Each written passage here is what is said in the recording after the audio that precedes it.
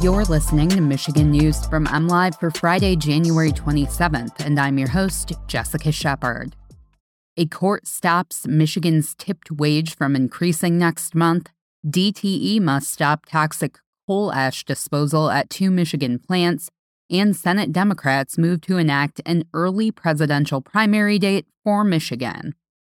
A Court of Appeals decision has reversed course for Michigan's minimum and tipped wage increase. The decision comes just 25 days before restaurants were going to be legally obligated to raise minimum wages to $13.03 and $11.73 for tipped employees.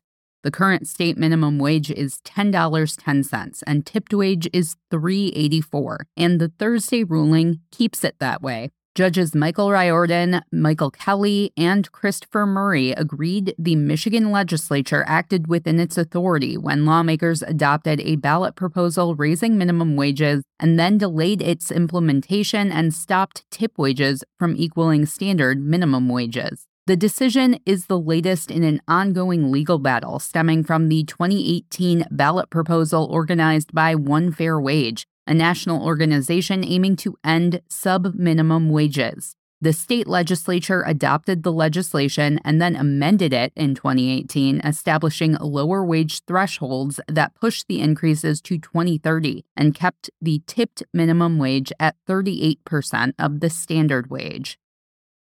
DTE Energy must soon stop depositing a toxic waste product into surface water ponds at 2 Michigan coal-fired power plants because the facilities are not adequately protecting nearby groundwater, regulators say. On January 25th, the U.S. Environmental Protection Agency said it will deny DTE's application to continue dumping coal ash, a toxic byproduct of fossil energy generation, into unlined impoundments at the Monroe plant along the River Raisin and the Bell River Power Plant in China Township. With today's proposed denials, EPA is holding facilities accountable and protecting our precious water resources from harmful contamination, all while ensuring a reliable supply of electricity to our communities, said EPA Administrator Michael Regan in a statement.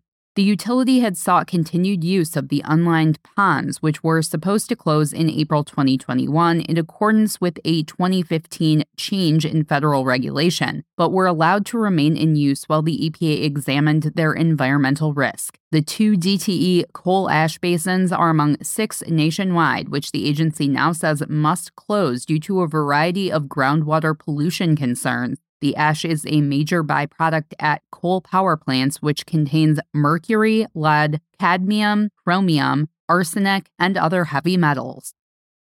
Michigan Democrats are working fast on legislation to move next year's presidential primary date up to February 27th.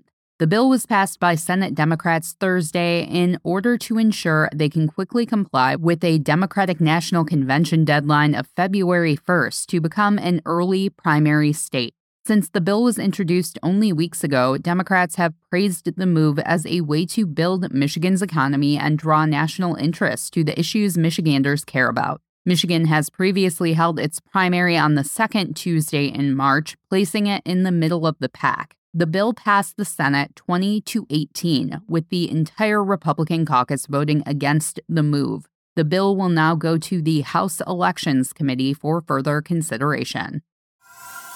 You can always find the latest Michigan news by visiting mlive.com, and make sure to check us out on Facebook, Instagram, Twitter, and TikTok. We'll be back here next week with more Michigan news from MLive. Thanks for listening, and have a great weekend.